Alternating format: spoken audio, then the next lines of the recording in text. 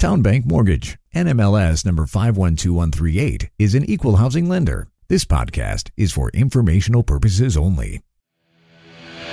And now, the man born with a 5 o'clock shadow and with the NMLS number 2028201. He is a gentleman. He is a scholar. He is Tyler Crawley. Well, of course, the day where we get the most data that we have to talk about here on the program is also the day where I got absolutely slammed at work. I had a whole bunch of meetings, and then I had a meeting outside of work I had to go to. Just that's the way it works, right? I'll tell you, it's a little bit more difficult doing a daily show when you have a job that isn't based on doing a show.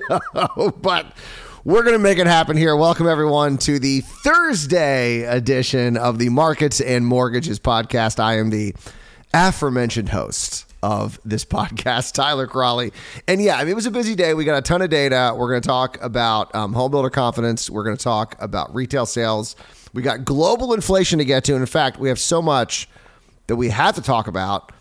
We are not going to get to some of the local data that we got on the housing market. We'll save that for a future podcast. Very soon, we will be talking about it. But let's start from the beginning. So at 2 a.m. Eastern Standard Time, that would be Wednesday morning, we started out with some global inflation data. We got some data from the UK, and it was a little unexpected. So in the UK, we saw the annual inflation rate rise to 4%. That was up from 3.9% in November and was actually up from the forecast. They thought it was going to fall 3.8%. It actually increased. So not a huge jump, but it does highlight that not just the United States is dealing with stickier inflation than maybe some were projecting. And we saw not necessarily a similar result because economists did think we were going to see inflation rise in the euro area, but it did rise. So in the euro area, inflation rose, the annual rate rose to 2.9%. That was up from 2.4% in November, and it was only the second increase that we had seen all year, the other one coming in April. And so what we're seeing, as I mentioned, is inflation very similar to the U.S., where we saw a steep decline from the highs, and now we're seeing inflation sort of jump around between 4 and 2%. And the question is, how are we going to get inflation back down to that 2% target rate? Because that's where most central banks want to see inflation, not just the U.S., but in the U.K. and the euro area and elsewhere. And so this shows us that, yeah, we are going to see this sort of moving around. It's not just going to be a straight line. We're not just going to go back down to 2%. We're going to see it jump up, hopefully get it back down. But we're not the only ones who are dealing with this stickier inflation problem. And normally that would be a great thing, at least for rates here in the U.S., because what we're seeing in the U.S. and over the last month, we've seen rates rise ever since it sort of dropped in the middle of December. We saw a big drop end of November, beginning of December. And since the middle of December, we've seen rates rise. A lot of it has to do with the data that we've gotten. We've gotten a little hotter inflation data. We've gotten strong labor market data and just signs that the economy is not cooling off like they would have thought. And we're seeing evidence from Fed officials, and they're saying, whoa, actually, maybe these 4 rate cuts that everyone's been pricing in, maybe that's not going to happen, or it's going to happen over a longer period of time.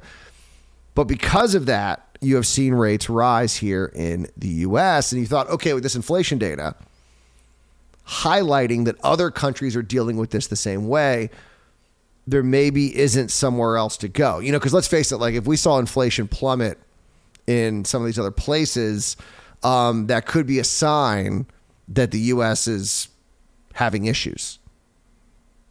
And so therefore our rates are going to have to stay higher.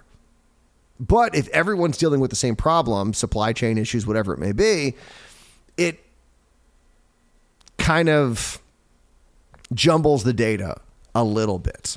And so you would think that, we're seeing rising inflation in the U.S., in places outside of the U.S., maybe that would be a good thing for rates here in the U.S. And maybe that would have been the case. Unfortunately, we got some data that is going to push rates higher. And that's exactly what happened. So at 8:30, we got retail sales data. And I mentioned this yesterday, both here on the podcast and in the newsletter, that if we saw a higher number than was expected, it would give evidence that there's still some strength among U.S. consumers, that the consumers are not necessarily buying the argument that things are slowing down.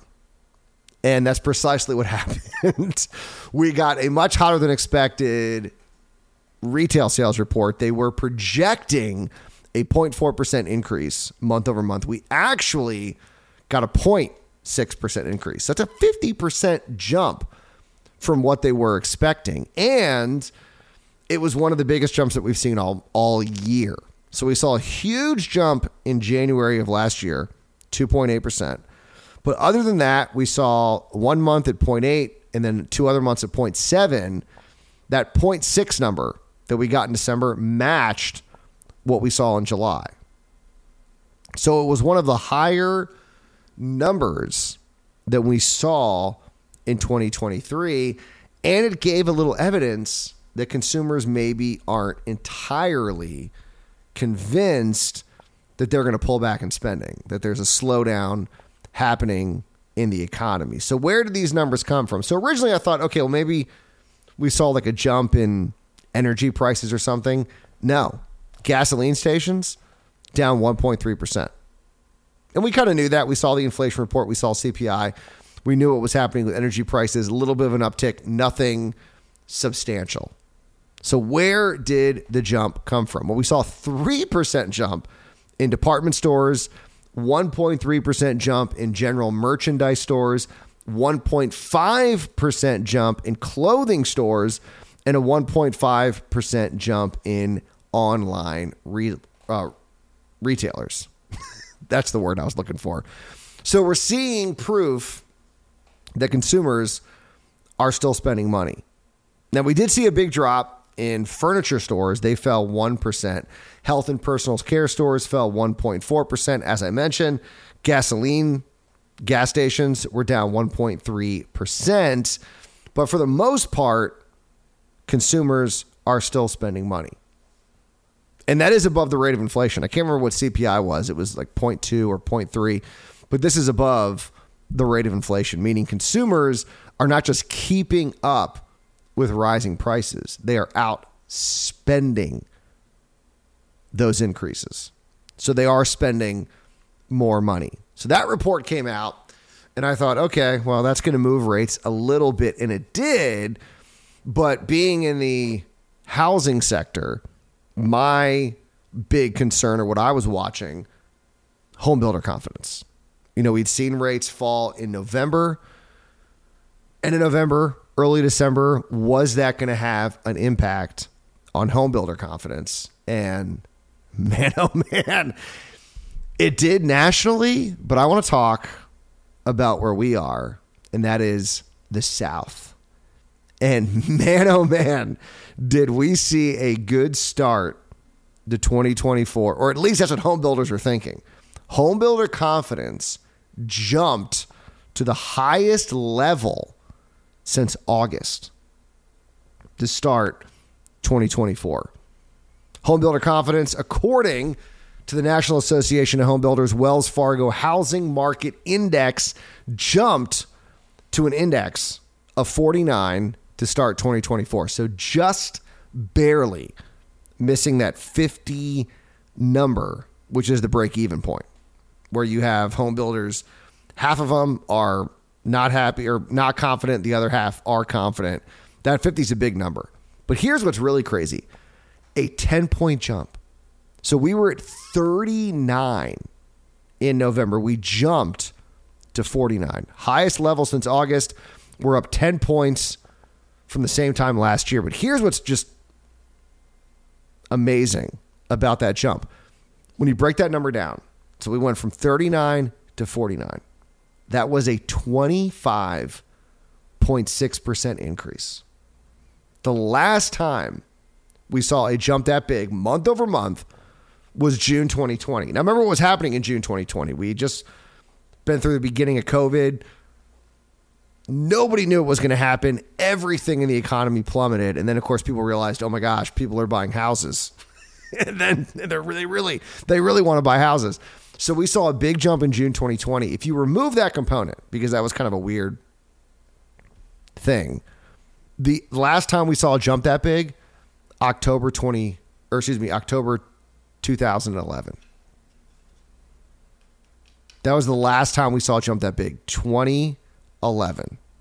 When the in jump, here's what's funny about this. So 2011, think about that, what was happening. We were recovering from the great downturn, the Great Recession. When that happened, the index jumped 4 points to 19. So it was at 15 and it jumped to 19. Now we're talking about a jump from 39 to 49. So a little different, I will say, a little different. So things are looking up in the South with regards to home building. National numbers matter because that's going to impact the way the Fed's not looking at the South, right? They're looking at the national data. The national index, thanks to the South, jumped 7 points from December to an index of 44. That is the highest level since September. And when you break down why we saw that big of a jump, it's even more promising. Optimism. It's all about optimism. Builders, when looking at, there's three major components of the Homebuilder Confidence Index, the Wells Fargo Housing Market Index. One of them is single-family home sales in the next 6 months. That number jumped, this is crazy, a 12-point jump to 57. So it jumped from 45 to 57, well above 50. And that is the highest level since July. The two other categories, we did see positive movement. Current single-family sales jumped 7 points, so big jump, to 48, but still under 50. And traffic of prospective buyers rose 5 points to 29. So that's still the lowest index. But that stat, the 6-month jump, and what they think is going to be happening 6 months from now, they are very optimistic. That's the national data. Can you imagine what the South number is? If we saw that overall number jump 10 points, it's got to. They don't break that down, but it's got to be impressive. Now, looking at the other region, the Northeast saw a slight increase.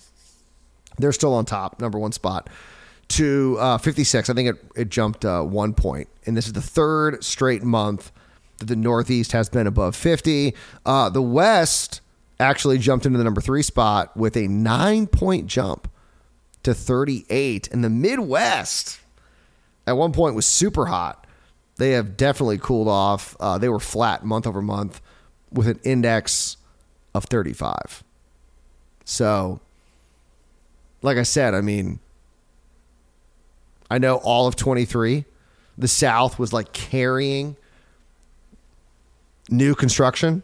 And it looks like that might be the case with sort of the revival in 2024. Robert Dietz, the chief economist at the National Association of Home Builders, said that falling mortgage rates are great and they will help the demand side of the equation, but the supply side could still be having problems, saying, quote, mortgage rates have decreased by more than 110 basis points since late October per Freddie Mac, lifting the future sales expectations component in the HMI into positive territory for the first time since August. As home building expands in 24, the market will see growing supply side challenges in the form of higher prices and or shortages of lumber, lots, and labor. Because sure, I mean, we've seen builders, I mean, they've been kind of holding steady There's no doubt. But they've definitely pulled back. And if we see rates fall, potentially, let's say we get a 5 handle at some point, you could see a lot of people saying, all right, finally, we can move. People that were sitting on 3-4% mortgage rates and are like, I can't trade this up for 8. But, 5 3/4, low 6s. Yeah, maybe. We got all this equity that'll make up for it. But if that happens, you're going to see a whole bunch of demand. And sure, we have a lot of homes. I mean, I go on Zillow, I look every day, and I see a lot of new homes for sale. So builders, like I said, have been holding steady. But there hasn't been that craziness that we saw in 21 or 22. If we did see a big jump in demand, that would definitely put some price pressure or would push prices upward. Some upward pressure on prices. That's what I was going for. To sound smart. But yeah, I mean, there's no doubt about that. And so that's what sort of Dietz is warning. He's saying, hey, listen, we've seen demand fall, but supply continues to be a problem. And it hasn't really been solved because builders kind of slowed down when rates increased. They were concerned. They were like, oh, this is going to price a lot of people out of the market. And so he's saying, hey, it'll be great if we see mortgage rates fall, demand's going to increase, but that could still be a problem on the supply side. So a lot of this, so we basically got 2 reports showing heat in the economy on the housing side and on the consumer side. So we got consumers are still spending. And then, of course, we got the housing market starting to show signs of warming up. I wouldn't say hot, but we're warming up because we're still kind of cold. I mean, that number's still, the national index is still below 50. Even this southern data is still below 50. But all of this did push up rates, and the 10-year closed Wednesday above 4.1%. And we have not seen that in over a month. December 12th was the last time the 10-year closed above 4.1%. And, I mean, that's going to happen. I mean, we got a hotter... I mean, in all honesty, I'm surprised rates haven't gone up more. And so a lot of people are going to be upset that we've seen a little increase in rates, but the reality is that this month, so far, we've got a hotter than expected jobs report, hotter than expected inflation report, hotter than expected retail report, and a hotter than expected Homebuilder report. Now, today, we're going to be getting data on actual construction. So we're getting building permits, housing starts, and housing completions. If that comes in hot, I don't know what could happen. So just to give you a heads up, building permits are expected to have risen by 0.5% in December. Housing starts are actually expected to fall 1.1% in December. We're also going to be getting jobless claims expected to rise to 207,000. So not a real big jump there. Mortgage rate data at noon from Freddie Mac, and then the Japanese inflation rate at 7 o'clock. So if we get more evidence of hotter housing market, and that's hotter than what we've been expecting because everything's still pretty cold in the housing market. We are still well down from the highs that we saw a couple of years ago. But that, once again, could be evidence of an overall hotter economy, which could mean that the Feds are going to be even slower to lower rates. And so you got to take this all into account. And so, as I said, unfortunately, I just did not have time to get to the local data from the Cape Fear Realtors. They released their monthly report. I saw it come out. I did see it. I'm aware of it. I did not get a chance to break it down. I was just too busy. On Wednesday to get to it. But hopefully, either tomorrow or Monday, we will get to it here on the Markets and Mortgages podcast. But we got to go. I've already let you know what's going to be happening today. I mean, this is not bad. I mean, it's good for housing. Home builders are feeling confident. See more construction. We'll see what happens today with actual data. So, home builder confidence is just what they're feeling. This data will show us what they're actually doing. Now, of course, once again, home builder confidence is looking at what people are feeling now in January. This is what they're looking at last month, kind of how they acted in December. So you can see a discrepancy there. You can see kind of conflicting data. It doesn't necessarily mean that one report is wrong because it's different times. Lots happened in a month. I mean, rates, as Robert Dietz pointed out, rates have seen quite the move. And so you could see a lot of change in the way home builders approach their job from where they were last month to where they are this month. So we'll talk about it on the Friday edition of Markets and Mortgages. And remember, as always, do not wait to buy real estate. You buy real estate and wait.